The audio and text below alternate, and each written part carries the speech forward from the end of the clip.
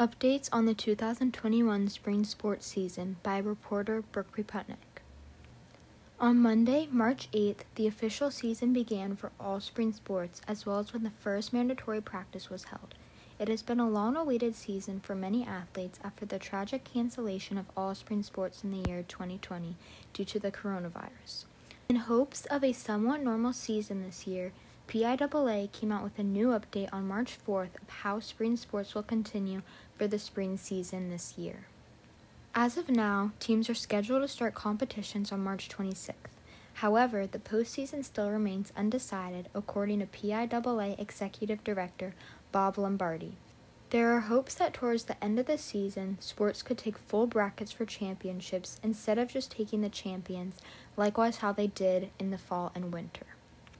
Attached to the PIAA's update, there are 24 pages of guidelines designated for schools, coaches, athletes, officials, and parents of the listed recommendations going into spring sports.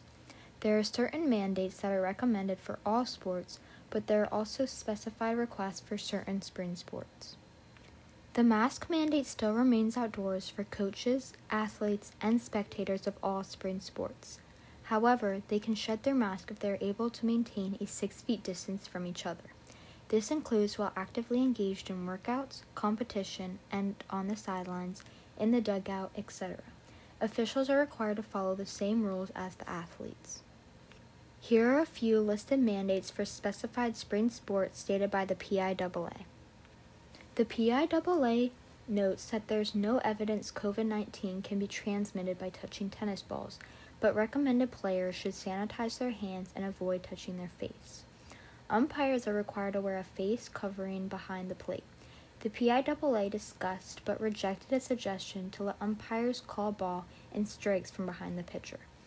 If possible, track and field athletes should provide their own throwing implements and retrieve them after each throw.